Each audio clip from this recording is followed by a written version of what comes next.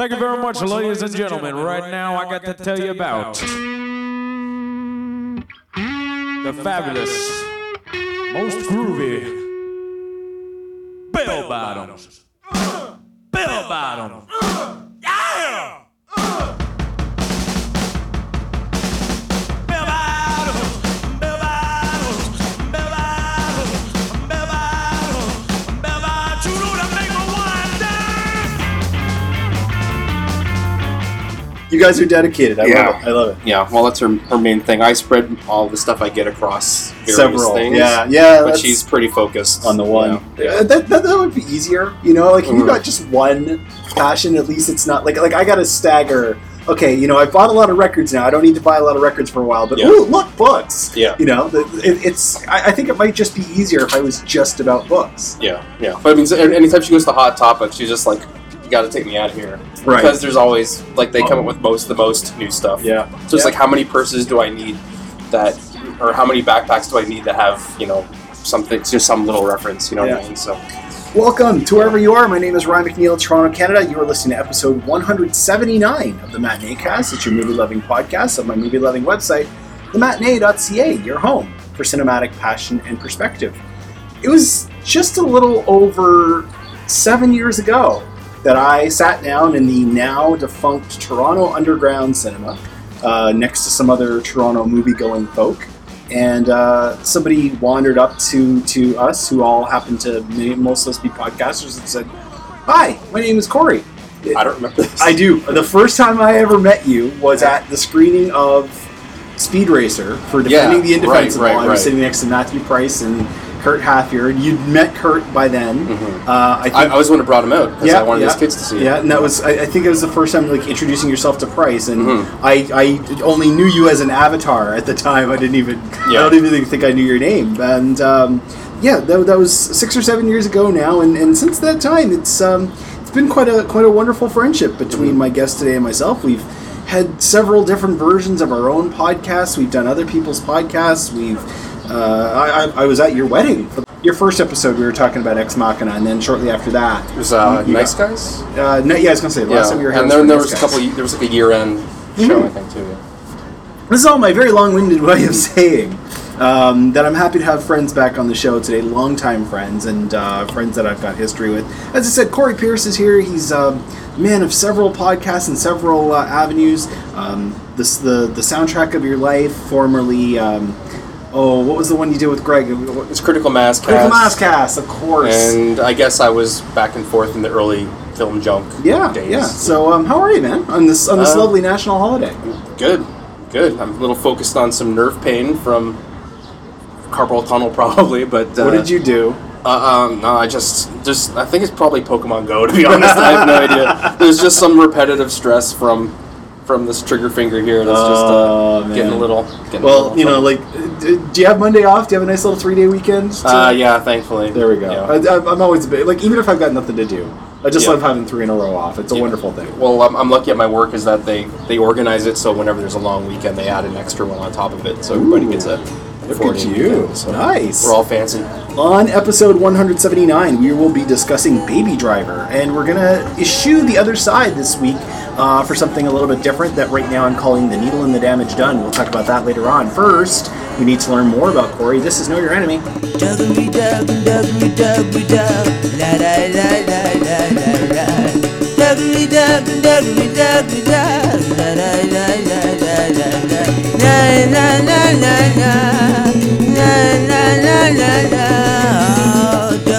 So, as fumbled through in our intro, Corey's first appearance was on episode 136. We talked about Ex Machina. We learned at the time that the first film he'd seen in a theater was Pinocchio.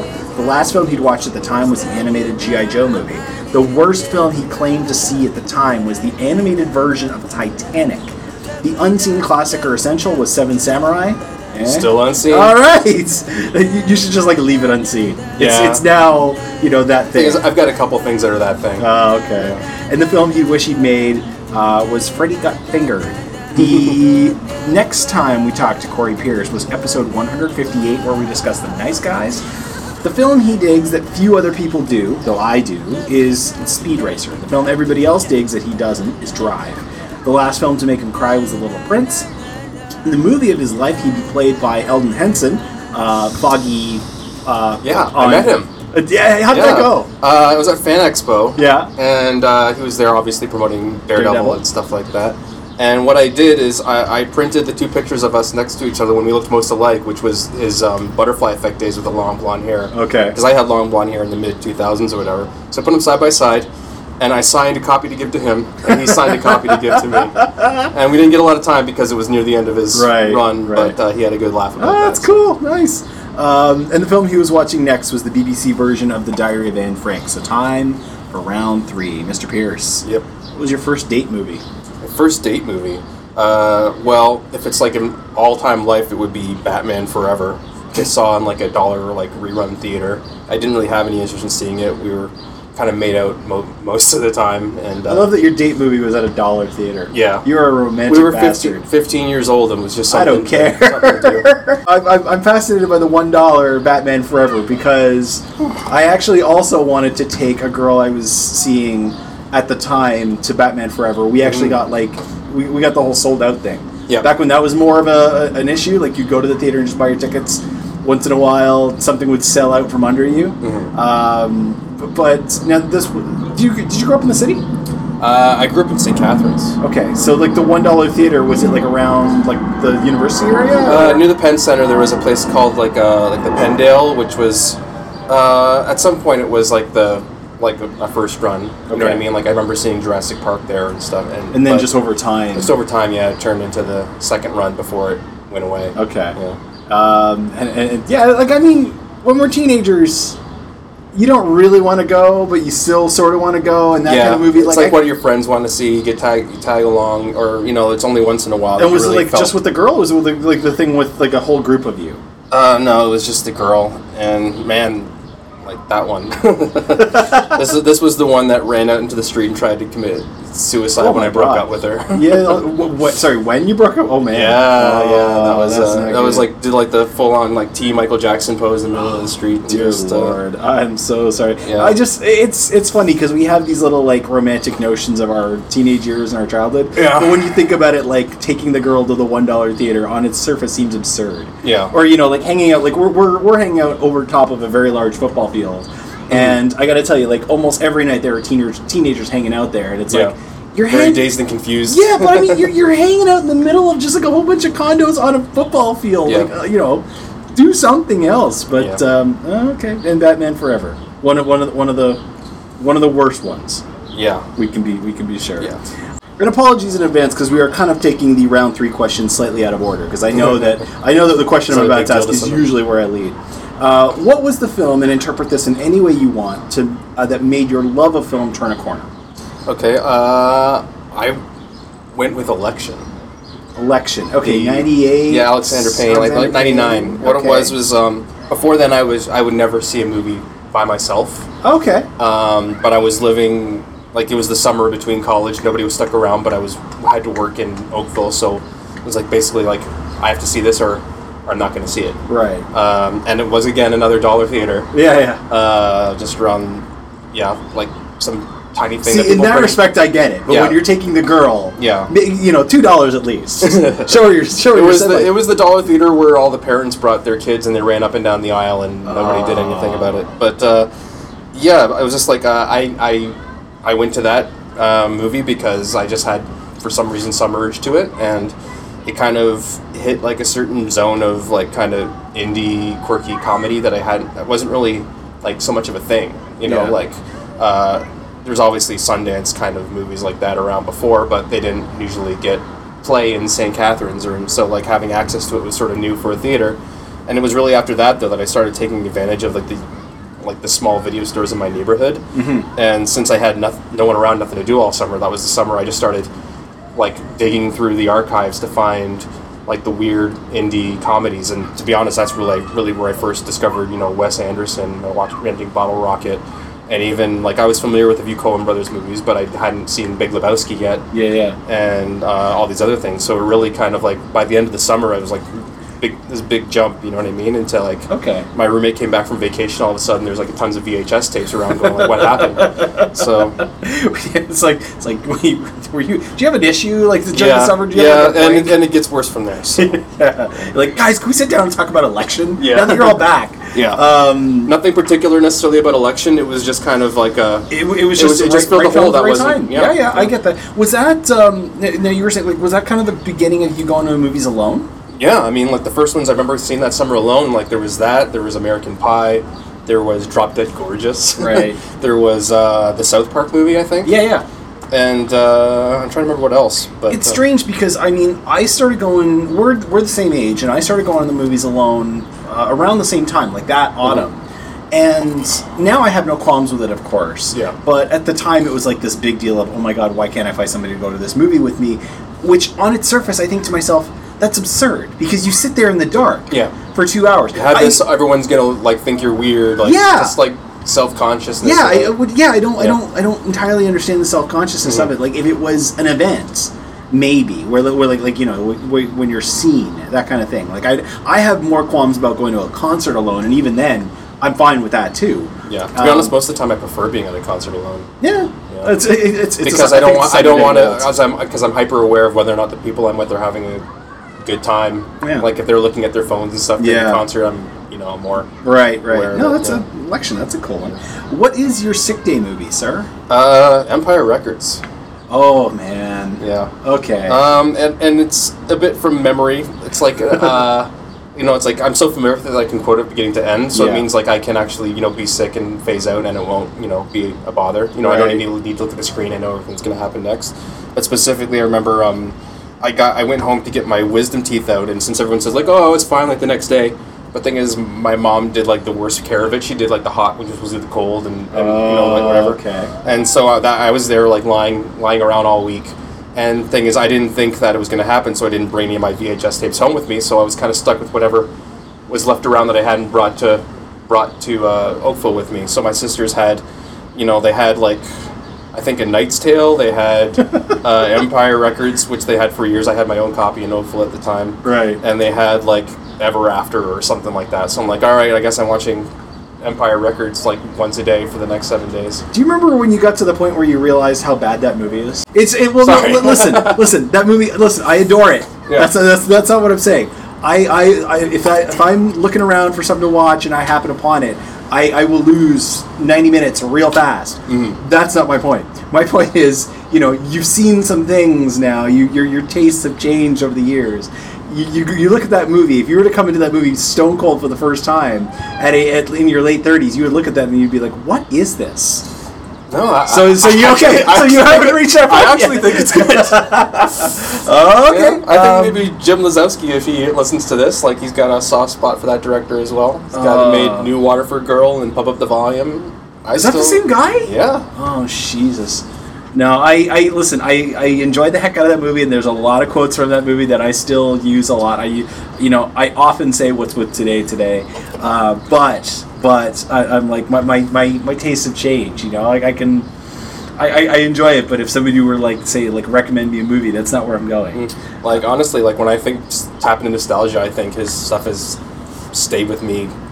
Like Empire stuck with me way more than like Kevin Smith's. Yeah, movies have. That's kind of a whole other thing, right? Is that when you start to slowly phase out of some of the stuff that you used to adore, some of that will stick with you. Like there is other stuff from that era that I want nothing to do with anymore, but that's not one of them. So all right, Empire Records, not bad. What is the movie that left you speechless? Or a movie that left you speechless? Well, I went with Melancholia. Okay. And the reason it is I've always been kind of like an anxiety disorder guy. I've had it under check for a good while now, thankfully. But I just remember sitting in the theater as Magnolia kind of built towards the end, as you see like the planet getting bigger and bigger and it's coming. And the sound is rising. The sound is rising. So like it really is like building up, and I can just sort of feel it. And like oh my god, I feel like a sense of panic coming on. But I'm also so engulfed in the movie that I don't want to miss it. Right. So I just kind of let it build to a crescendo, and it was kind of like a fear orgasm. That's just kind of as it ended. And I just sat there in the dark as it kind of passed, and I just felt like so good for having gone through like this kind of little mini traumatic cinematic cathartic experience, I guess you could say. And then I just remember walking around downtown in a daze, like not looking at my phone, just kind of like staring ahead. You know, like the opening credits to BoJack Horseman, where he's just not there, just kind of like everything's just passing by you.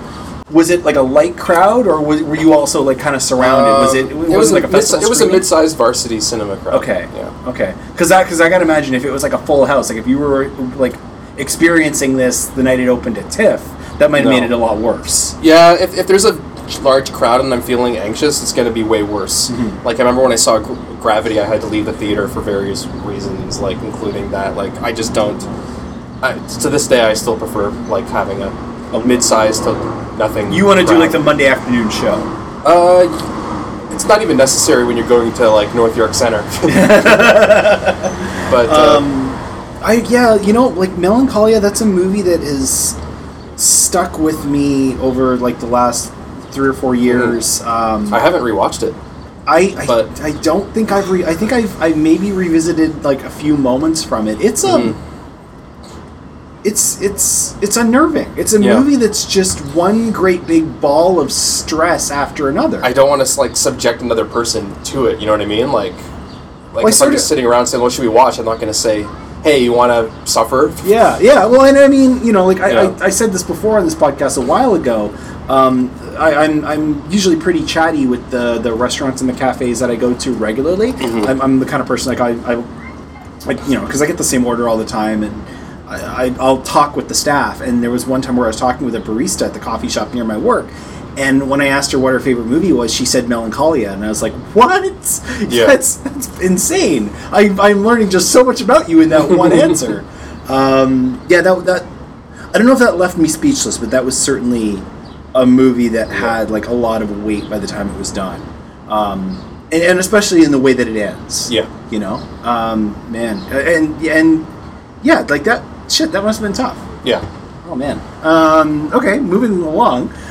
In happier ideas, what is the movie quote that would be your epitaph? This was hard because when I took it like seriously. That's fine. Because like to me it's like I don't think I would want an epitaph in general. Like nobody does. No, I mean, but I mean in the sense that like if you're going to come visit my tombstone or whatever, I don't want to necessarily impose anything on anyone, and I don't want to leave I don't like. Because it's like I don't have any tattoos, right? And it's for me, it's like I can't even think like of something that I could actually commit to, right? You know what I mean? Like right. it's so hard. Like, and then if I did put one on there, I'd have to put everything on there to finally to capture everything. So it's like if I had an epitaph, I would have to have like every quote on there. You'd be like that T-shirt where it's got like all the spoilers, all exactly. over it. So it made me think that like, all right, if I'm gonna have to put something on there, I want something that's gonna confuse or upset people. So to quote the ATM from American Psycho, it's gonna say "Feed me a stray cat." I'll go with that. That's a pretty good one. I would absolutely. And trust me, I went through all the Jim Henson quotes I could find to find one that I thought was sincere and good enough, but I just couldn't decide on it. No, I like it. Very good, man. There you go. That's more about Corey. We'll learn more about him when he shows up. You're on about a yearly loop at this point, by the way. So next spring or summer, we'll do this again. For now, though, it's time for the new slang, and the new slang is the new film by Edgar Wright. It's Baby Driver, coming right back after this.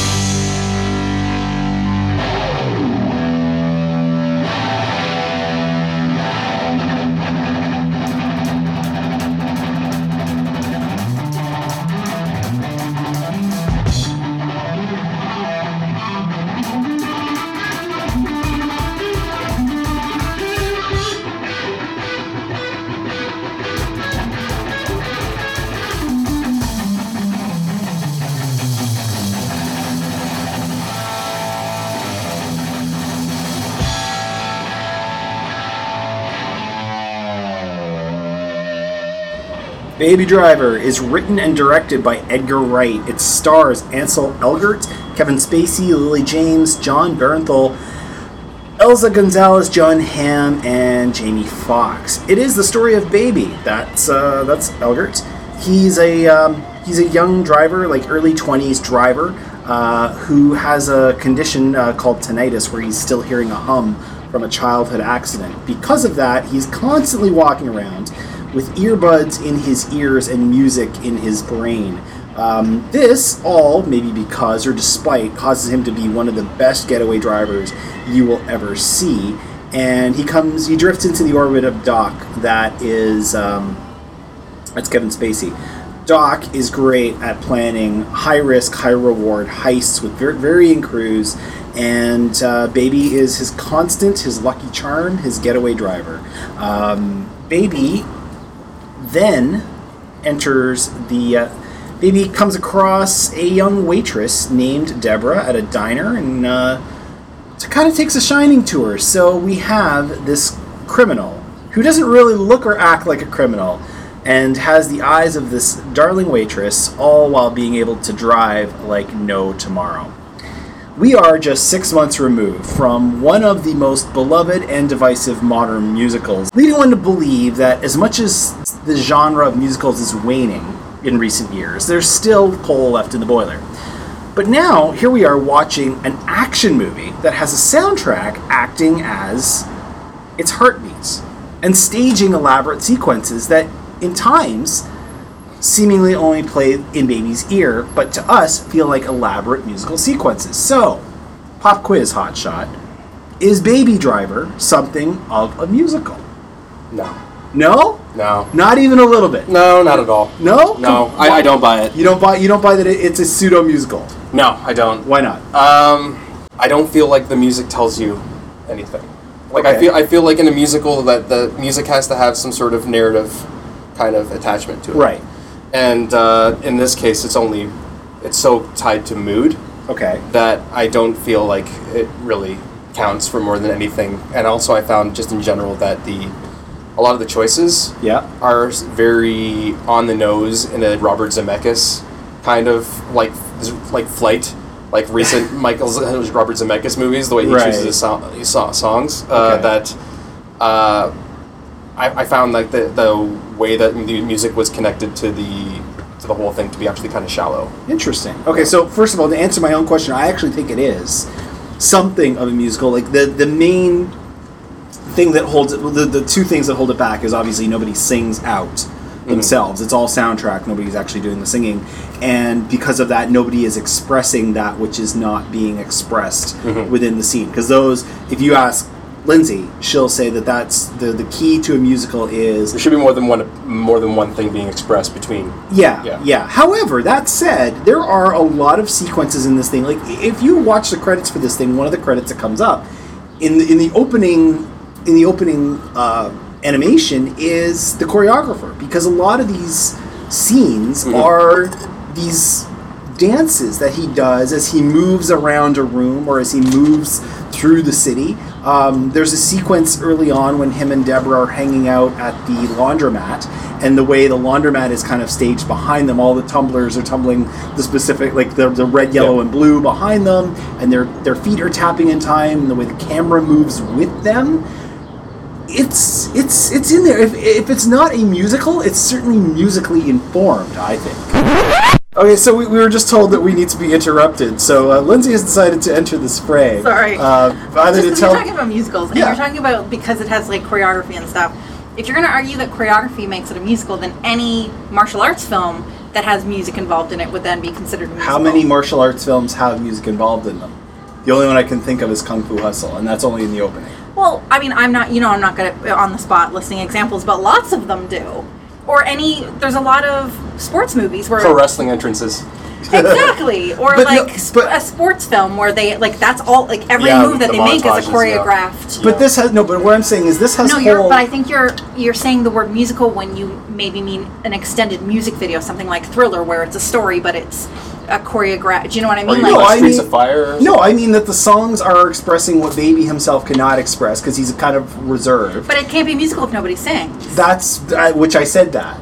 So... Because you know my thought on that. Because I said that too. Even musicals where people do sing aren't necessarily musicals. I don't consider, for example, The Commitment's a musical, even though the characters sing for like Yeah. Do you consider big like portion. Once is in a musical? Once is a musical because of one number transfers it to the music. Oh, when the, she's when walking she's- down the yeah, street. yeah. If it didn't have, if I you agree pulled with that that out of it, then now. it's a Yeah. music film. It's a film about, because then all the other performances are them performing within Yeah. the storyline. The Up on the Hill song. Yeah, but that you have that one number where she just kind of, sings out her, like it just kind of turns into a musical number. That all of a sudden transforms that film into a musical. So you're saying then that even though there's numbers where Baby moves about the room and Yeah. relates to his It's not a grandfather and musical. relates to other people, and that it really helps him inform his relationship with Deborah. It's also you're why, saying like, none, Ray none and of that, Walk none of the that Line counts. and stuff like that. Those Those are aren't musicals no, but either. those are biopics. Those are very, very different. Yeah, but- and in those, the music isn't being used the same way it is being used in this movie.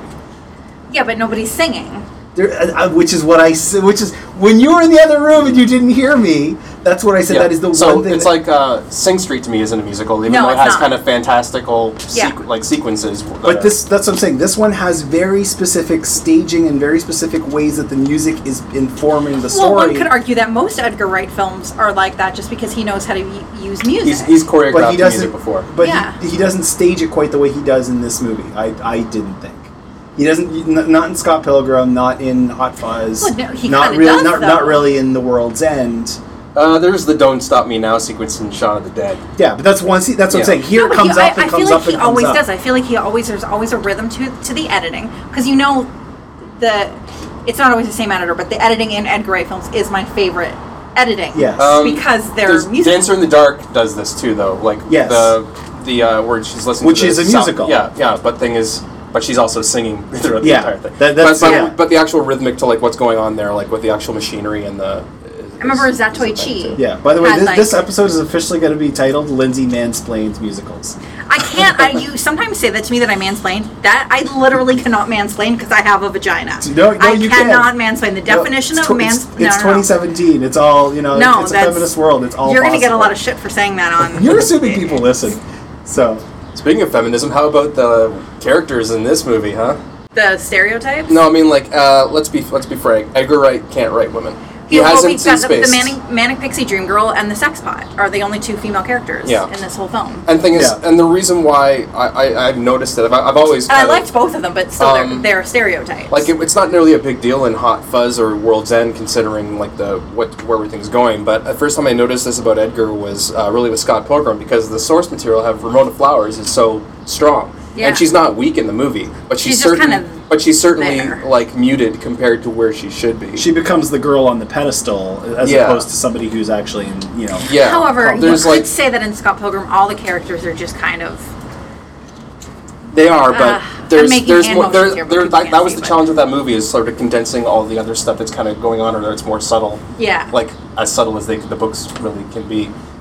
Is that he kind of had to like obviously he had to, like, each book was like a different X, and like the different things that would be attached to the baggage of that thing, and he's got to shove them all into one movie, so things get really kind of condensed, and so the complexities that involve Ramona and her exes and what it brings out of her are all kind of pushed aside for the kind of more shallow,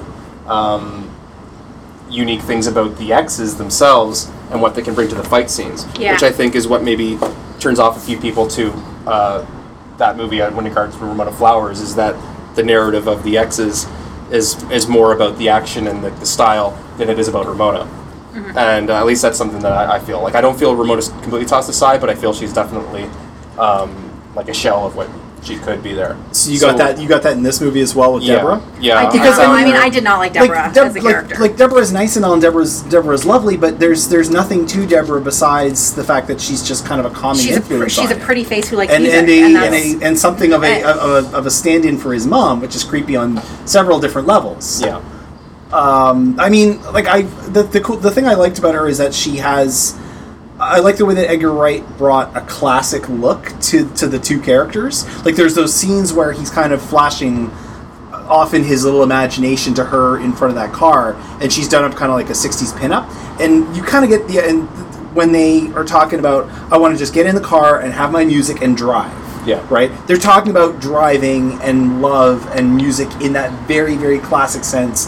That's kind of gone in the way that everybody has a car and it's a cup holder with wheels. Right? That's all very lovely, but it's not complicated. But if you let's say you take him out of the story, she is a blank shell of a woman who's pretty and likes music and has literally nothing else other than she shows up and goes to this waitressing job every day. Right. When he talks to her, there is literally nothing else to her story. Except that, she fantasizes that maybe she can drive away one day. Oh, how convenient, because he drives. But there's literally nothing else to her. If you take him out of the storyline, what is she? She's not a fleshed out character. There's nothing to her other than just to be there for. She's like his fantasy girl. You see a pretty girl that you're like, oh, she caught my eye, and then all of a sudden, oh my God, she loves music too. Yeah. But the thing I'm wondering though is how much of that do we want from this kind of movie? This is let's call it a spade here. I wouldn't bring it up if it weren't for the fact that, like, to cut to the chase, like I feel like I liked the movie. Yeah. But whenever I think of it from so many different angles where I felt disappointed. Really? Yeah. I just kept getting caught up in the execution of it and the fun. Like it is a chase and shoot 'em up movie. That's all it is. Like, this is the kind of movie that you very easily 20 years ago could have seen somebody like Mel Gibson in, or could have easily seen Keanu Reeves in, for sure. It's driving and shooting and, to put it this way, and a lot of good music. To put it this way, I kind of felt like it was kind of jumping back and forth from being kind of like an okay Matthew Vaughn type movie and an okay Tarantino ripoff. Interesting. But when I think about Edgar Wright and what I've always been attached to him, like going back to Spaced, is that he's very much like a beta, like me. You know what I mean? He's the way he expresses it through his characters. Like, there's a lot of kind of grown-up man-child stuff to it. They're who are kind of either forced to a situation to sort of like adapt and realize they need to grow up sometime. They don't have to throw away that part of them, but they have to, take on some responsibility. And it comes from a very kind of like, this way of life is fun. But I think with the Edgar Wright movies, I mean, the Simon Pegg characters really don't have to necessarily share the load in that. Like, that Nick Frost as the dynamic flowing off of them usually works. And in Scott Pilgrim, there's so many characters that kind of come in and come out that I feel like it kind of works. But with this one, I feel like Baby doesn't.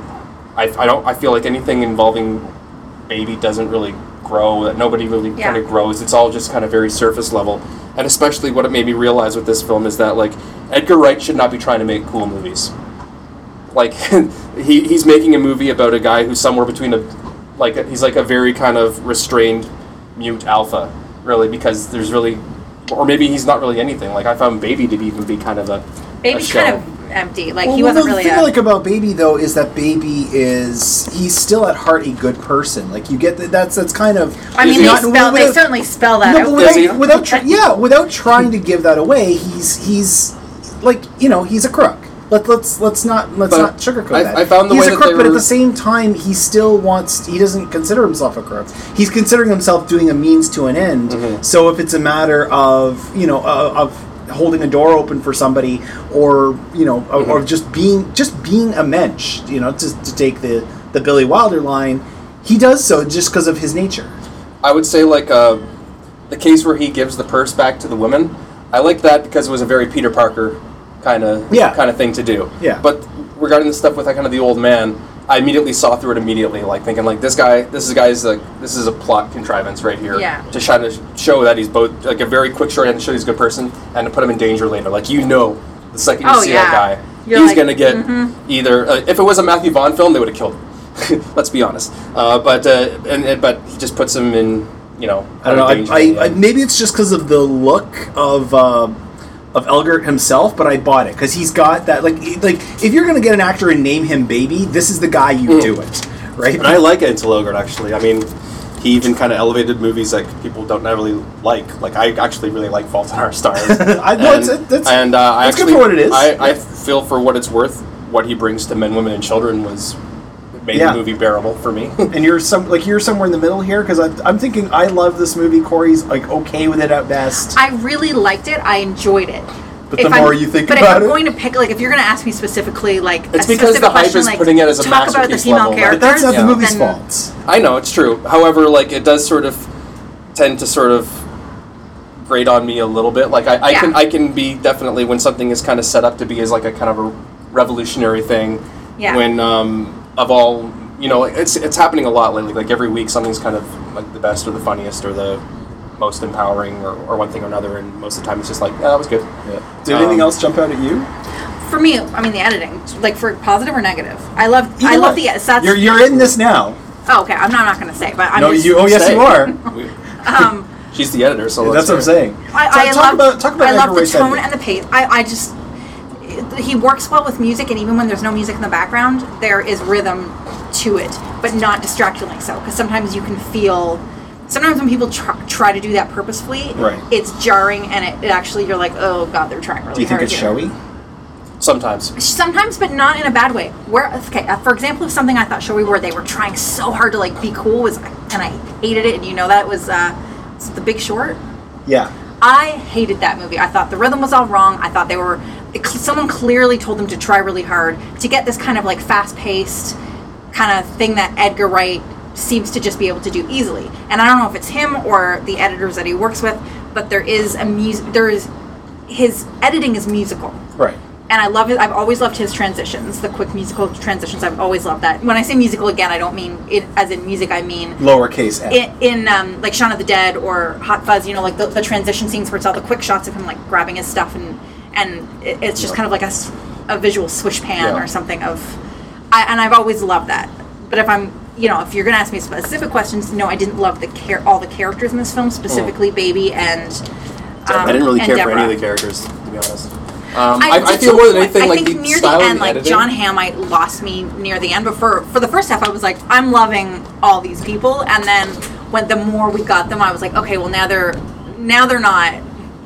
They're a little too cartoony, or I think if anything, like the style is like so well executed that it just draws attention to where, you know what I mean. Like I don't feel like it's robbing away from the characters. I think it's just highlighting the weaknesses of the characters in the story. Yeah. And I certainly loved the look of the film. I liked. I'd say about the Stylistically, best, I liked everything. As far as like the way the music moves with everything, I think the best example of it was for me like the actual shootout when like the guns were really just kind of matching like the beats. Right. Like it felt very much like an incarnation of like that MIA song, like fully. Oh yeah. Okay. So now the crazy thing is we've gone this far into the conversation and we haven't talked about the driving at all in this movie because it's not one long car chase at all. There's basically like 3 chases in the movie. Yeah. But it's really how the movie is being sold. I don't know about you. I love a good car chase. So the fact that kind of the film really actually opens with one. And it's the main one, too, the way, like you were talking about the way this movie's being sold. The way this movie's being sold, the chase that it opens with, I thought was like the climactic chase. Seeing that's the best one. That's Seeing the the best 3 one. red Camaros going down the highway, that kind of thing. His back alley moves with the parking brake. There's not really after that first chase, everything's kind of just more of the same. Yeah. I don't remember anything exciting happening after that. There's the opening chase the is getaway incredible. there's the getaway from the bank. And then the third one is just kind of, it doesn't even really get off the ground because the heist gets botched. But really, it's that first chase is the chase. Yeah. Because the second one is just kind of a rehab. Which I ate up. I love that I chase. generally prefer, if it's going to be a car chase, like, I want there to be something really ridiculous going on. Like, just doing a really good, normal car chase doesn't work for me anymore. Like cars and guns, to me, are things that I'm not necessarily... Like you're getting older. Come on, no, man. the thing is, I was never really a big $1 cinema. You would be guy. very disappointed. In No, this but entire I remember going to conversation. see Shoot 'Em Up, like, and thinking, like, oh, this is going to be great. It's going to be so over the top. But I just felt, like, sort of numb to it after, like, 25 minutes, right? In this case, like, I want, like, that's why I love Speed Racer so much, is those cars are ninja kicking each other. Right. And the Fast and the Furious movies are getting stupider and stupider, and I'm totally okay with that. And even Mad Max had, that was... Well, one but that's longer. just straight and driving, that's right? just amazing. Like, That's just 2 hours of driving. This one, like, I don't know. For that first chase, like, I said to you this morning, he made me want to be a better driver. Like, I wish I was that confident behind a wheel. And no, this is- I don't. No, you don't wish you were that. I do. No, I totally wish I was that confident behind the wheel where I would not even think twice about how much space I have or how fast I'm going or anything like that. See, my issue with, too, the way... Because he was so confident behind the wheel, and he was... Even when he was just walking around... Him walking around the street, I was like, oh my god, if he walked by and he was all full of himself and D-baggy like that, I'd hate him. But then Like, he that takes made off me- his sunglasses and he looks like he's 12. How can you hate that guy? Well, he acted like looks he- like he still has that new car smell. You know what? He had that self-important millennial feel to him when he was walking down the street, and if someone gets in his way, that's kind of their problem. The world is all about Yeah, him. I could see that. And that did bug me when I was watching. I was like, oh, this fucking But guy. he's listening to his music and, I know, but and here's he's the thing. moving. And the way he gets treated when it finally kind of catches up with him at the end, like, it definitely gets a bit of a white privilege-y kind of smell all over it.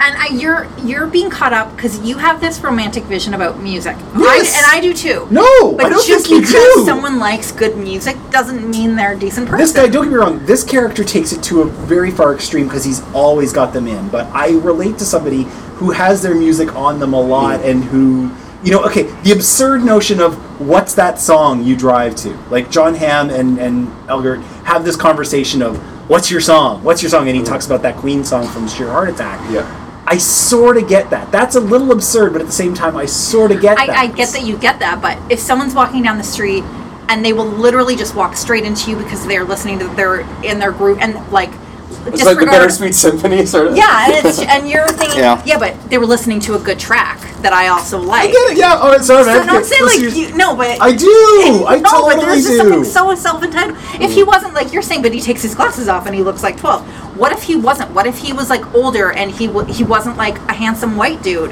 What if it was someone else and he was He's just walking down the listening to street, his listening to music, bumping into people, Listening to his crashing music. his coffee into I'm people fine just with that. because Nope. he's I'm all no, in. you wouldn't. I would be. Here's another thing a little thing that I kind of grated on me is the idea that he has tinnitus. I've had labyrinthitis before. I used to work. What is that? Tell people. All right, so I used to work at a oil refinery. Okay. My dad's an oil refinery person. It was basically like a summer job, like internship sort of thing. And it got so loud in there one stretch that I got labyrinthitis, which is like sort of like a weird inner ear infection. And I've had stretches sometimes where it comes back in for a couple of days. And thing is, it sort of makes you feel like a little bit dizzy and off-centered. I remember the first time I had it, it was like 4 a.m. I feel it coming in. I'm listening to Scissor Sisters waiting for a bus, and I just feel sick. And the last thing I want in the world is to hear music. The only thing that was the first time I ever went on a plane, and I had tinnitus, central labyrinthitis, and I was trying to listen to calming music. I remember listening to Sigur Rós all the way to Edmonton, and then on the other end, it was just got even worse from doing that to myself. And it was just painful to listen to the music. And the only thing that made that thing, like, the only thing that evened out that feeling was alcohol. Oh, Not wow. music, alcohol. Interesting. So I was just having shots of Bailey's like once every couple hours until it went away for like a week. Music, I did not want to hear anything. I've had So short I don't know. tinnitus. I don't cannot know imagine putting headphones. if someone out there is gonna show me some evidence that tinnitus is cured by music, like let me know. But to me, it's just like this is wrong. I think the This is a mistake. the version that he had, like the one thing Lindsay and I were talking about in wake of this was how like anytime I come home for a concert, my ears will be ringing until morning. But you're not going to put headphones in to drown Well, that yeah, out. because You're gonna, it's when it's quiet that I can actually hear it. If you're talking to me or if I'm watching TV, it's not bothering me. What bothers me is when I try to sleep and I can't hear anything. That's when I put in the headphones. But which might just be the kind of the shitty ass way that they're trying to describe it is this condition where if it's too quiet that it drives them nuts. Yeah. The kind of the very very low end version of what you had. Yeah. I don't know. As a device, I bought it. I mean, the funny thing about this whole thing is it's not at all a complicated movie. And No. I think the reason why it's being pushed so hard is we're in an age where every big movie is pushed so hard that movies like this get lost in the shuffle. So people just wanna people feel draw like they have to push it that much harder. I do feel like there was a narrative for this, like way behind it, like well before it came out, though. That this was the thing that we were all gonna Maybe. like. I do think. But speaking of the devices, though, I think one of the things that he brought that I hadn't really heard before in similar cases was just the way that when he has one earbud in, the sound's only coming out of one set of speakers in the. That's cool, right? Yeah, I like that. That was neat. And there was a couple times where the volume kind of got amped up or down, whatever. I kind of wish they played a little bit more with that. You know what I mean? But but the sound mixers on that did an amazing job. Yeah. Same thing with like the handful of times where you can actually hear the ring. I was actually confused as to whether or not that was my ears or if it was in the mix. Mm-hmm. It's really subtly done and really nice. Like you were saying, The mix sound on editors, this- the sound mixers, and even the Foley artists, like they did a really good job with sound. This movie sounds incredible. Yeah. Now, this is usually where we would pick a souvenir, something tangible or intangible, that we would take away from this movie and keep if we could. I'm going to let you start because I know you haven't thought about such things. Oh, I have one. Okay. Well, hang on. Then you start. What do you I got? never want to hear a British actor doing an American accent No. again. That's what I'm taking away. You can keep your souvenir. You don't extract something. You keep something. You get to keep it as your souvenir. That knowledge that I hate listening to Brits doing American accents. Okay. I hate it. It very grates on me. specifically. Deborah. Oh, Lily James. Lily James, yeah. I like her. I just every British actor I see doing it, like it's like nails on a chalkboard because I don't know, especially when they're kind of southern, like in this. I feel movie. that way when Steve Coogan's doing an American accent. because he's not funny I remember anymore. when As he's soon as done an American accent. and Hamlet too. Hamilton, yeah. Oh my god, I don't even remember him being American in that. Yeah, no, he's totally American. in Yeah, that. it would have been so much funnier if he kept his British accent, especially when he's a drama teacher. But Corey, souvenir? I mean, I guess musically, it made me go dig out my Handsome Boy Modeling School album. The Holy Calamity Scream Insanity track. That was Okay. like a really fun side project from a couple rappers back in the Prince Paul, I think, back in the late '90s. That's Okay. been largely forgotten. Funny enough, that track's not on the actual 33 track soundtrack, of course. But you had a copy, so Yeah, I had a copy. I was just Nice. I actually had to sit down and I was just I know this. I remember this. I loved this. Why don't I have And so thank you, Shazam. What I would take out of this, which should probably surprise nobody, I want Baby's iPods. He has a collection of classics. The Mood iPods? The Mood iPods. But I mean, he's got several. He's got minis, and he's got a YouTube version, and he's got the old one where the clicks were around the wheel. How many do you have? I only haven't used the one. There's a couple. Sorry, two, because I have a shuffle that I use when I pretend that I exercise. Yeah, I have 3. Yeah, but it's because even in a digital age, we've gone to this weird place of a digital age where we just want to stream everything. I'm like, no, I want this stuff on this pod and this stuff on this one and this. I said to Ryan after this film, I was like, God, I felt so old when they flash back to him as a kid getting his iPod for Christmas. Yeah, he gets his first And I was iPod when he's 7. Oh my God. We rate here on the Matinee Cast on a scale of 1 to 4 stars. Lindsay Regani, what do you give Edgar Wright's Baby Driver on a scale of 1 to 4? I'll give it a 3.5.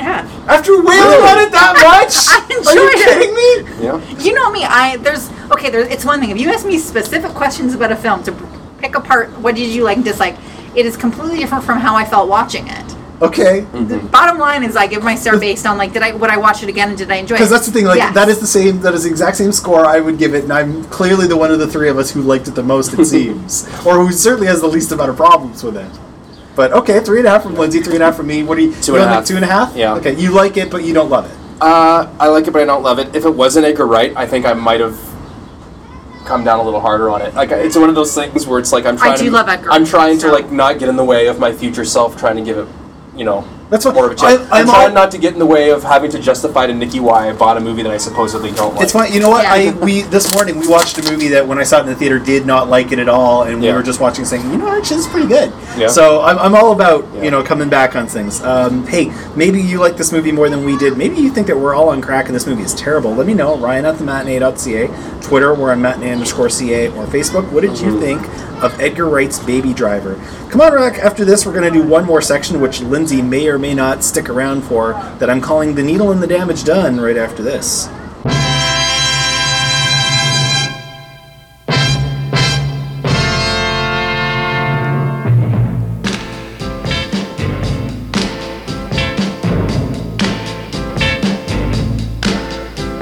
You move it to the left, yeah, then you go for yourself. We're back. He's Corey. I'm Ryan. Lindsay has decided to leave us alone. It's Matinee Cast 179. We're talking about Baby Driver, and we want to do something different than a normal other side for this movie because, as we've been discussing, music plays such a huge part in this movie, and the soundtrack plays such a huge part in this movie. Corey, of course, had a podcast for a long time called The Soundtrack of Your Life, where he discussed with various guests always iconic soundtracks of various movies, new and old.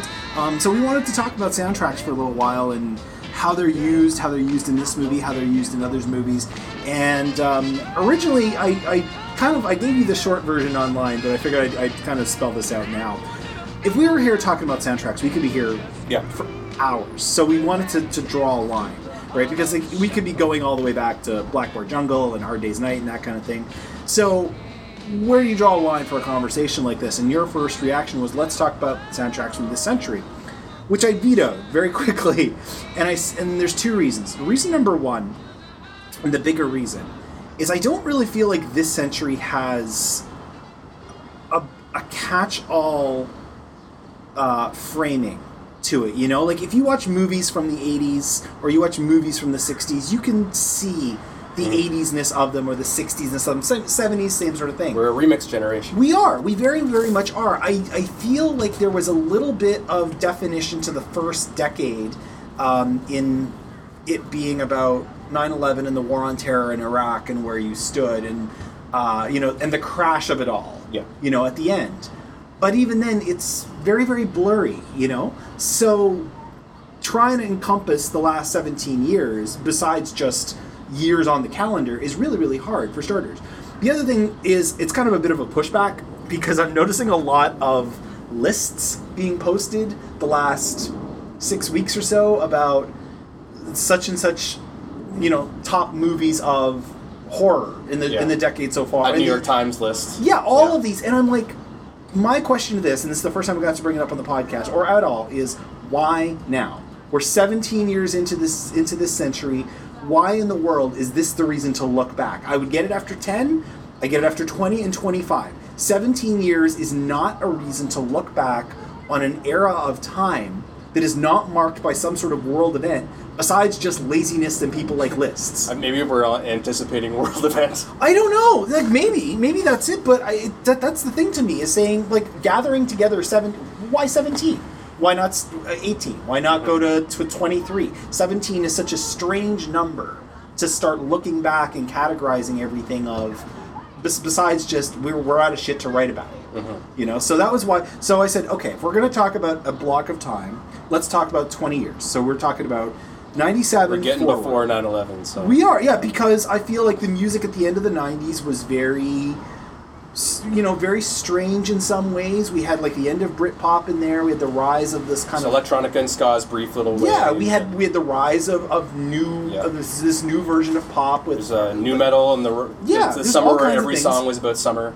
And the movies that have come and gone in the 20 years have all used soundtracks very, very differently. So I guess let's start this off since you very much are a soundtrack guy.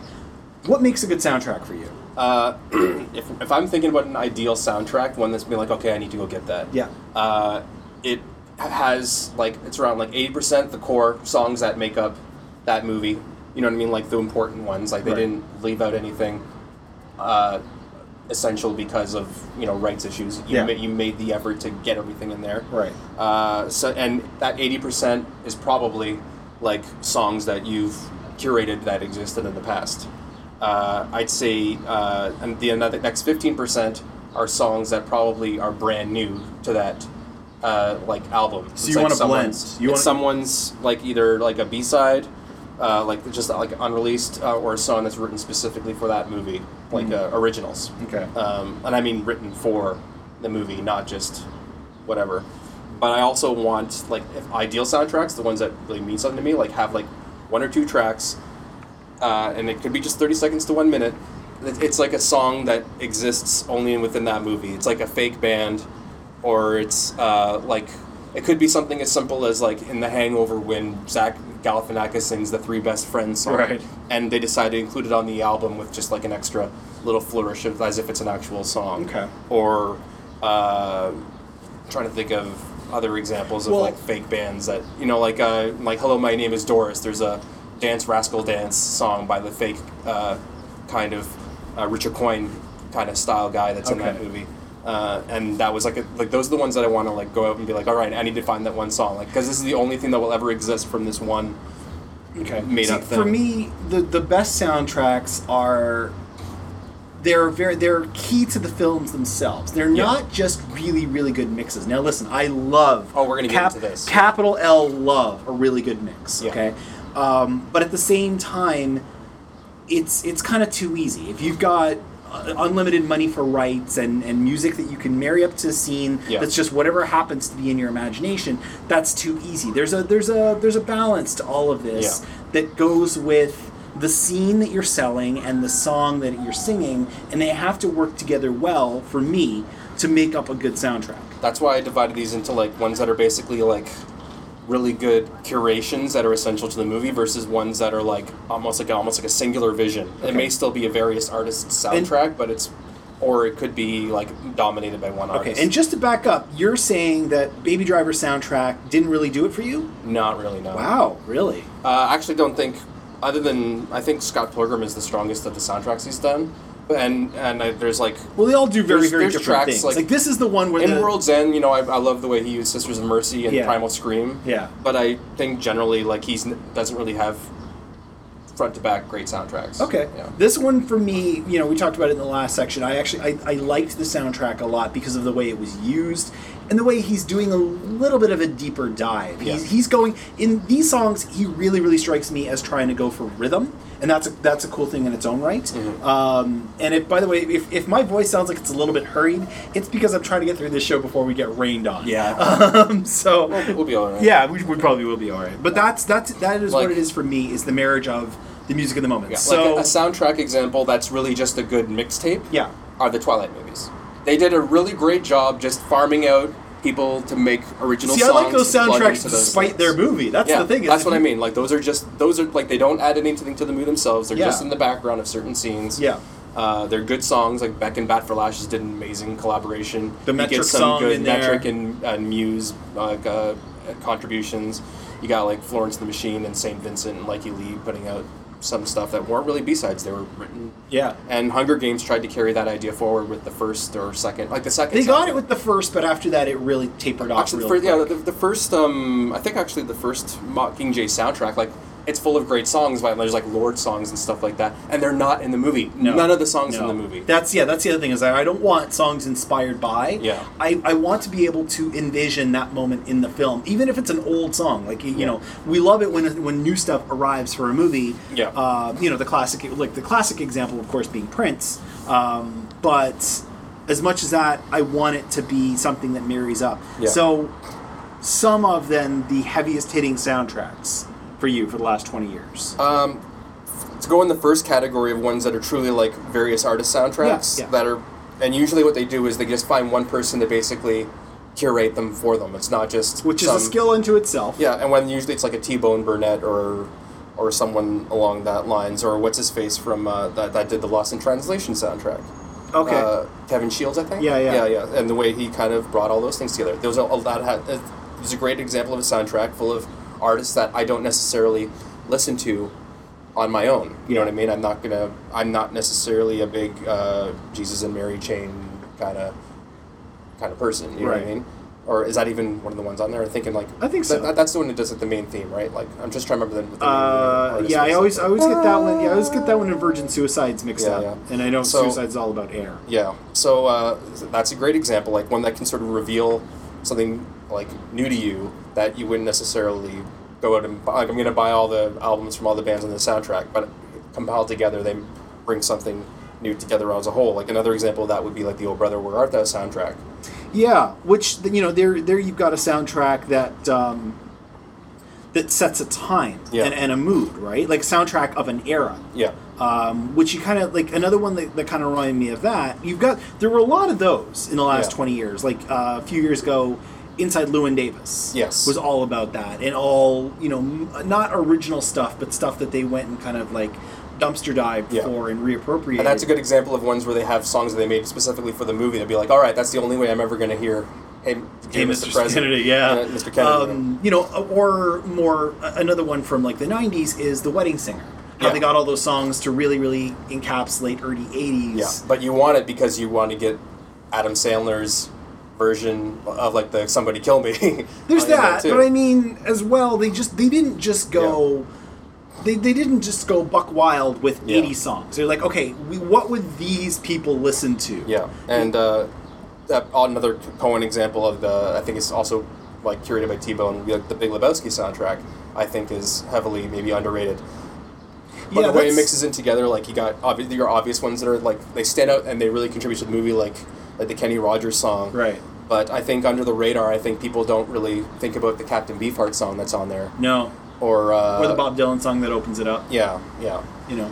And people don't necessarily think of those as like an essential Bob Dylan song, but for me, I'm like I've got two Bob Dylan greatest hits albums, and The Man in Me is not on either it, of those no. albums. But to me, it's like one of the best Bob Dylan songs because of The Big Lebowski. That's the one I like. Is I like when a soundtrack supervisor can find a song that is not the most prevalent example of any particular artist's work. So another soundtrack that's kind of iconic from the last 20 years is Garden State.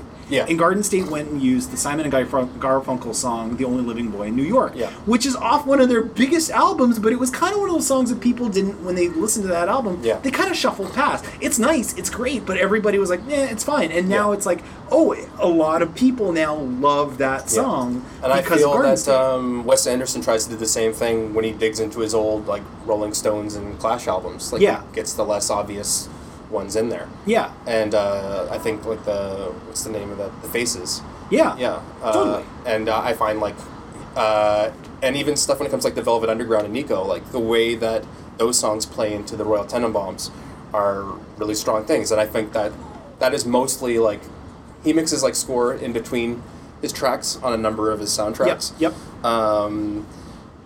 But I found, like, of all his soundtracks, I think the Darjeeling Limited gets the least play, but I find it's one that I'm really attached to. It's funny because that one almost sounds like it's all stuff he had composed. Yeah. Because so much of it is that But Bollywood. I think it's sourced from previous Bollywood movies. But he pulled the Tarantino finds a with there. beautiful Yeah. blend of them that they all work so well together, and Yeah. then he drops in his Kink songs. Yeah. Just for something a little bit different. Where do you come down then on the soundtracks that are a singular vision, like stuff like what Eddie Vedder did for Into the Wild? Yeah, I had that one noted as well. Do you like that, or I like not that. so much? I like that soundtrack. I really think of just the Big Hard Sun song. Really, that was like the single that really is like in that wide open. And Rise Up. Yeah. So I really like that one. I think the other like singular vision ones that really obviously there's Once in the Swell Season. Yeah. I find like Slumdog Millionaire, which is mostly A.R. Rahman and M.I.A. with Yeah. some other people in there, but it's really their vision kind of putting together. There's the Badly Drawn Boy About a Boy soundtrack. I love that. Remember him? soundtrack. Yeah, well, there's a guy who didn't really, Yeah. jump out like He was like a year and we a get half. to like of 2009. Badly Drawn and- Boy. yeah, And of course, like Amy Mann's Magnolia soundtrack. yeah. Which is weird because you could call it just an Amy Mann album, but then you've got those Supertramp songs and Gabrielle is Yeah. stuck on the end there. The one that I love about that is that that's one where they work the soundtrack into the story, where everybody starts singing "Wise Up," and it's on its base level, it's absurd. Yeah. But it's this just moment of beautiful catharsis Yeah. within the movie itself. That's what I was talking Yeah. about, the marriage of the music and the moment. And Amy Mann is a singer who, like, for all her praise, is not like a singer that I consider myself like a big fan of. She's not even really widely known. Yeah, Like, that's the thing. Like she she's just shows up in Portlandia sketches. Yeah, she's known to to record heads and Yeah. that kind of thing, but you're not gonna just find some average man or woman on the street and say, "Hey, do you want to go see Amy Mann tonight?" They're Yeah. like, "Who?" Yeah. You ask them if they want to go see Adele, they know exactly who you're talking yeah, about. yeah. Like that album is basically You tapped on it earlier. Is there's a trend in soundtracking where it's like a large movie that has an unlimited budget where it feels like they're going for the most obvious choices. Yeah. And I feel like there's a bunch of songs and soundtrack supervisors that all need to be put on timeout. yeah. Can you think of any examples like that? You mentioned Flight earlier. Zemeckis in general. Yeah, I think he and got the a only one that lot really of works love for Forrest Gump. Yeah, the thing is, it works in Forrest Gump because of the whole theme of the entire movie and like the hopping across decades. Yeah. Like it's meant to specifically put you in a moment or in time, but in other cases, it's like, oh, I'm feeling bad today, and so it's just like, had a bad day. You know what I mean? That's the kind of on the nose choices he makes. Yeah. So I really don't Watchmen care. did that for me. Watchmen felt like a film that I got think Watchmen's a mix. an absolute unlimited budget, and they're Mhm. like, okay, what can we use? Jimi Yeah. Hendrix? Yeah, put it in. Leonard Cohen? Yeah, put it in. Yeah. Sound of Silence? I'm like, guys, come on. Yeah. Think a little bit harder, please. The times they are changing thing though. I do love I would love that on its Yeah. own, but then everything else that came after it really, really clouded it. Hallelujah, since I'm on that tangent, that is a song, Needs a timeout. a big, Shrek. big timeout. That song's in capital Shrek. T. I know. It comes up on every Yeah. singing reality show. Yeah. It's a beautiful song. I adore it, but it's been way too overused. Yeah. Any others that came up like that you thought that? I find songs that get overused. It's almost more of a trailer thing. There's that, these too. days, I mean, I think of so many trailers that used "Home" by Edward Sharpe and the Magnetic Zeros. Yeah. It appeared on TV shows and stuff too. Yeah, like- there was a bunch of people using that Patrick Watson song. They were using Into Giants for a while there too. Yeah. It gets clouded when you see the same songs or whatever in commercials. Yeah. But it's strange because And to be honest, like, it seems like Sigur Rós got overused. Like, what some of my favorite uses of it come from, How'd you Life like- Aquatic and Café de Flore. I was gonna say Café de Flore because that song is key in that movie. Yeah. Right. But- Same thing as the actual Café de Flore song is Yeah. key in that movie. Yeah. That's when I like when a soundtrack does that. Is that when you can work a unique song too, not like Yeah. Sound of Silence, into the plot. I dig that. Yeah. But when I think of stuff like these days now, like another one example that's on the nose. Yeah. Like I like most of the songs on the Drive soundtrack on their own.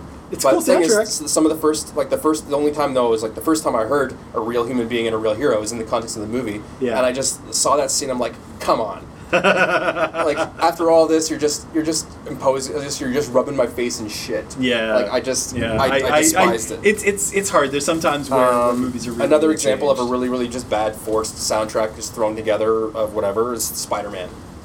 The first one with like Nickelback. Nickelback, Macy Gray, and Sum 41. Yeah, well, that's Sony showing we have this much money and this Yeah, many artists, yeah. right? It's funny because for all of the big brouhaha about how the last 20 years or so have been dominated by superhero movies, that hasn't really translated over into their soundtracks. Yeah. Like there was this really weird, grandiose soundtrack for Suicide Squad that had like Icky Thump on it and Fortunate Son. I really Fortunate don't- Son is another song that Yeah. needs to be put very far in the corner. Mhm. I don't want to hear that one anymore because that song Yeah. now, even though it is profoundly angry, is absolutely meaningless Yeah. in the scope of a soundtrack. If it's just there to underline, hey guys, we're in the South. Yeah. No, sorry, not anymore. We're on soundtracks, and this kind of drifts a little bit out of our Yeah, time but frame it's here. all just But about curating. It's just the active moment curation. the moment I love in Con Air, one of the many moments I love in Con Air, Yeah. is when Steve Buscemi is like, irony, a bunch of convicts singing on an airplane, Yeah. a song written by a guy who died in an All right. airplane. I want to talk a little bit about Cameron Crowe. And Sure. How do you feel about him? I Obviously, am still in the tank for Cameron Crowe. Mhm. His TV show Roadies actually brought me back quite a bit because I was out after Aloha. Like I never even bothered. don't do it. Cameron Crowe, there's times where he's really just not trying.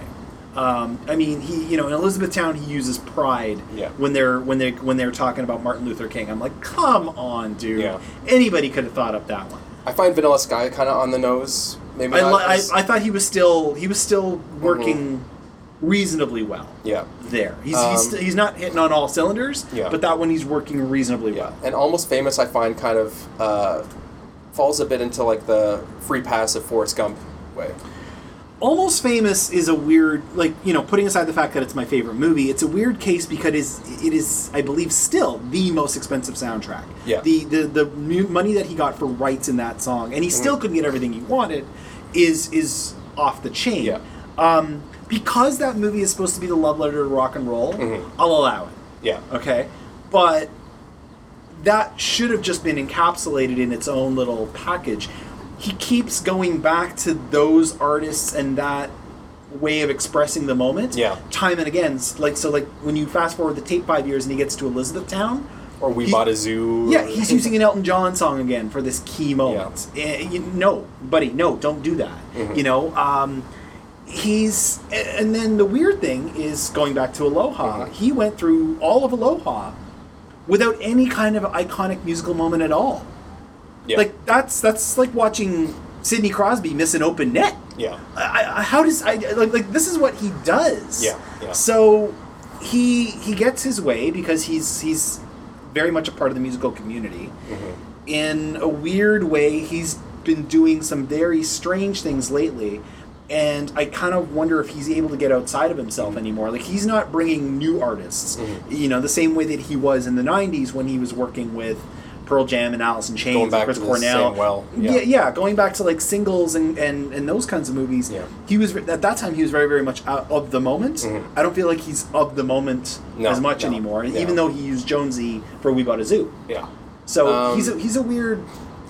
How then, though, when you think about going back to the well, do you feel about Scorsese and his reuse of Give Me Shelter Give Me over Shelter. and over and over. Well, he hasn't. Has he used a move? Has he made anything where he can use Give Me Shelter in a while? Like he didn't work it into Silence. That's for damn sure. No. Well, it's in obviously like Goodfellas. It's in The Departed. It's in The Departed. And I know think it's in he Casino, asked right? them to play it in Shine a Light. Okay. Scorsese's another guy. Scorsese. So like I think the most recent example for him is Wolf of Wall Street. Yeah. Oh, Right. is it in Wolf of Wall Street? It's It might not. be. It's not. But I mean, Wolf of Wall Street is very much a Scorsese Yeah. soundtrack where sometimes the music overpowers everything. And then he puts Foo Fighters in there, and it does not work. Not work at all. It's the strangest inclusion. Yeah. He uses that crazy Italian version of Gloria. He uses that song that got used for bank commercials after Yeah. a while when Jean Dujardin is like running away from the authorities. Scorsese's another guy who totally gets his way. I feel like that's the little kind of asterisk that you have to hang on a good soundtrack. It's not fair if you're the kind of power in filmmaking that gets a blank check. Yeah. You know? Like, if you're a person like Scorsese or Spielberg or anybody like that, or even in TV, if you're somebody like Aaron Sorkin and you just get what you get, Yeah. regardless of the money, that's not fair. No. You know, you should be trying a little harder and bringing Yeah. in some new stuff. You should be fighting. Yeah. Are you still on board for Scorsese soundtracks, or? I never really downloaded them. Right. You know what I mean? Because it was usually something I always heard before. Yeah. So. I like when he did stuff like for The Aviator. He got stuff like he got Rufus to do some old like numbers out of the 30s. That was kind of cool. The one place I think I wanted to take this that we haven't gone at all yet. Well, hustle up now because this is going long. So. All right. The find that I shifted in the last like 5 or 6 years, and maybe it started before that, obviously, is how television is really raising the bar when it comes to their soundtracks. Yeah. Obviously, you had like early on, HBO was like The Sopranos was trying to do some cool stuff. They always take their intro songs very, very seriously. Yeah. I found like of all shows though, I found like Lost really started raising the bar with their song choices, with the way that they choose Mama Cass or some of these other things that they put in there. And that carried over into the first example I want to talk about was The Leftovers. I don't know if you've watched any of The Leftovers. Working on it. I'm like 2/3 of the way through season 1. Yeah. All right. So the don't first spoil season, it. you know, like you may have heard like the way that they kind of use like Apocalyptica, like the Metallica covers. Yeah. It's just wonderful. Yeah. And in the third season, I won't spoil it for you, but the thing is, they start the intro music for like each episode. Yeah. They replace the music for every episode, but with the same visuals behind it, and it's sort of very slightly recut and re-edited, like to match the song. And so when you watch the second episode of season 3 of Leftovers, and you see like the intro that they have cut to the Perfect Strangers theme. Oh my God. Okay. Yeah. And that comes up a lot in the it show. works. Okay. And okay. it just kind of the one, like the one that you're mentioning that I'm thinking about now when it comes to TV, and it's weird because it actually almost disqualifies my whole thing of sometimes choosing the most obvious choice is incorrect. Did you watch The Handmaid's Tale? not yet. So a lot of its choices sometimes are very on the nose. Mm-hmm. The first episode ends with "You Don't Own Me."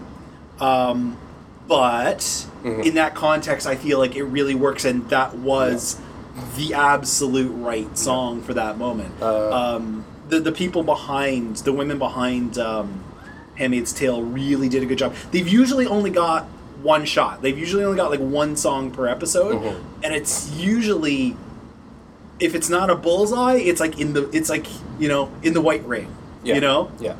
Westworld uses piano versions of Radiohead songs. Love those. And like there's an Amy Winehouse song at one point. Yeah. Love those. They're all kind of on the nose, but because they're instrumental, they just they make you almost like giggle a little bit in the back because you feel like you're in on the joke. Yeah. The Young Pope is a weird TV show. Have you watched it? I've watched most of it. The "Sexy and I Know It" scene. Yeah. That is just That's awesome. oh my god. Yeah. But the one thing I wanted to we should tell people while the Pope is getting into his Easter vestments. with layers and layers and layers upon layers. Yeah, He's and the big pointy hat. Yeah. And the silly red shoes. Yeah, it's they're playing Sexy and I Know It. And he's got those scenes early on where he's talking about like why Daft Punk is important. Yeah. And just like it's like this is a show that gets it. Yeah. But the main show I think that's been recent that I think has really for me been the soundtrack of the last couple of years Big Little Lies. So this is an interesting one because this is kind of the cross section of everything. Yeah, because this is a guy who made Cafe de Flore and Crazy. Working with David E. Kelly, who's Yeah. the guy behind Ally McBeal and The Practice. Mm-hmm. So you've got two people who have like unlimited clout in terms of what kind of soundtrack they Yeah. want.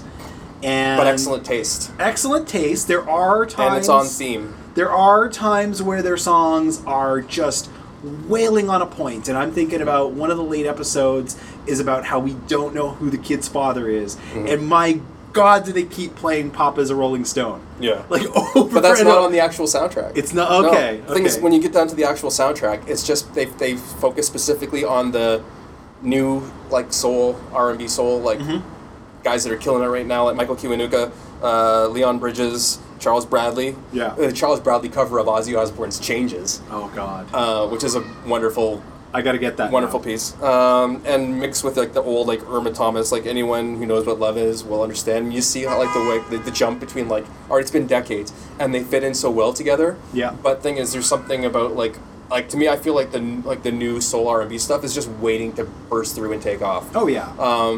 Like it's just so It's so the, good. I also feel like that's the music that's going to stick around. These are the artists Yeah. that are still going to be making music and playing on soundtracks for years and years and years, Yeah. long after we stop talking about all these artists that are more of their moment. Mm-hmm. It's like we could be here all day talking about this. Really, we could Yeah. we could make a whole podcast about it.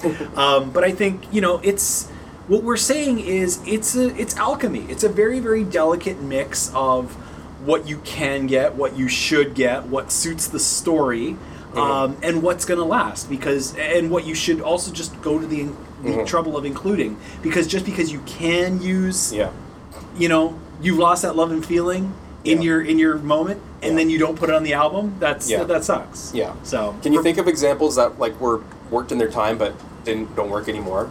Because I can't, because I feel like ones that if you nailed it then, it just like there are scores that I think haven't aged well, obviously from like the 80s, but sort of like I feel like if you weren't there for that time, you might not understand why everybody goes on and on and on about it. Like I would love to sit a 20-year-old down and play them the Trainspotting soundtrack and see what they say.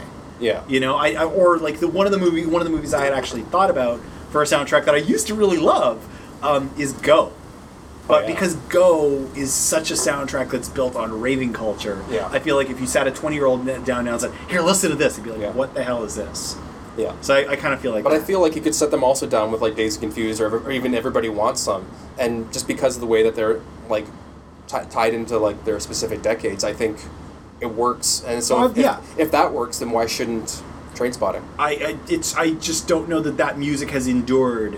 That that's Dazed and Confused or Everybody Wants Some. That's a soundtrack. They've already proven like all the songs, and they've proven themselves over time before they were made. That whole Yeah, I late guess so. '90s Britpop, electronica, raving culture, Yeah. trance culture. He's not including the songs that just kind of came and went from 1976. Yeah, exactly. Those ones might have had a harder time. Folks, we could be here all day. We really could. It would be amazing to think though if someone made like a Trainspotting style movie now.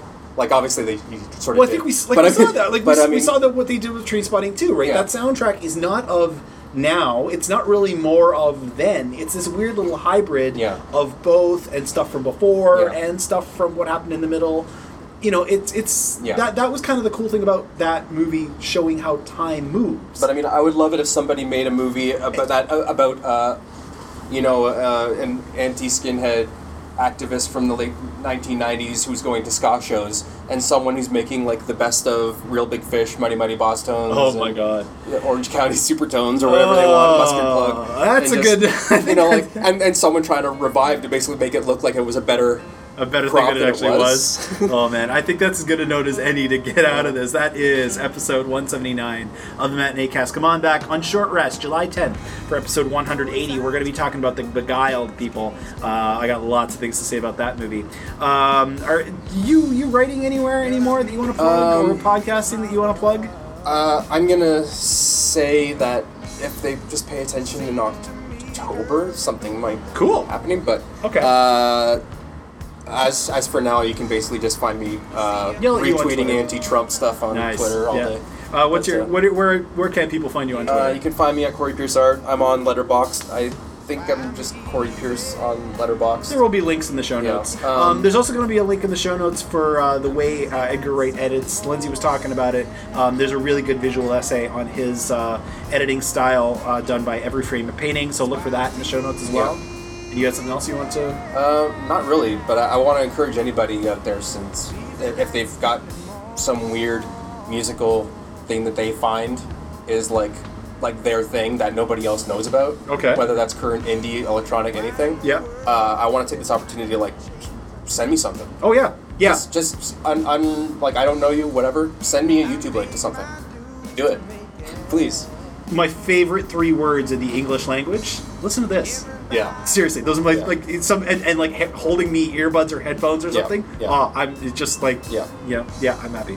My site, of course, is thematinee.ca. For more audio content, you can find back episodes by going to thematinee.ca/podcasting. You can also find them on Pocket Cast, Stitcher Radio, Blueberry, Apple's podcast app, and the iTunes Store. Everything gives you ways to subscribe for free and get alerts when new episodes drop. Feedback on anything we've talked about, including Baby Driver or your favorite soundtracks, can be sent to ryan@thematinee.ca. Twitter, where I'm matinee_ca, facebook.com/darkmatinee. That's about it. Any final thoughts, buddy? No. We beat the rain quite nicely. I was getting worried about. I heard some There's thunder. some nice earlier, thunder. but- Yeah, some nice ambiance for the Yeah. movie. It's like the background of a Black Sabbath album. I don't think I'm going to be standing outside for fireworks this year, unfortunately. No. For Corey, I'm Ryan. We'll see you at the matinee. I wanna be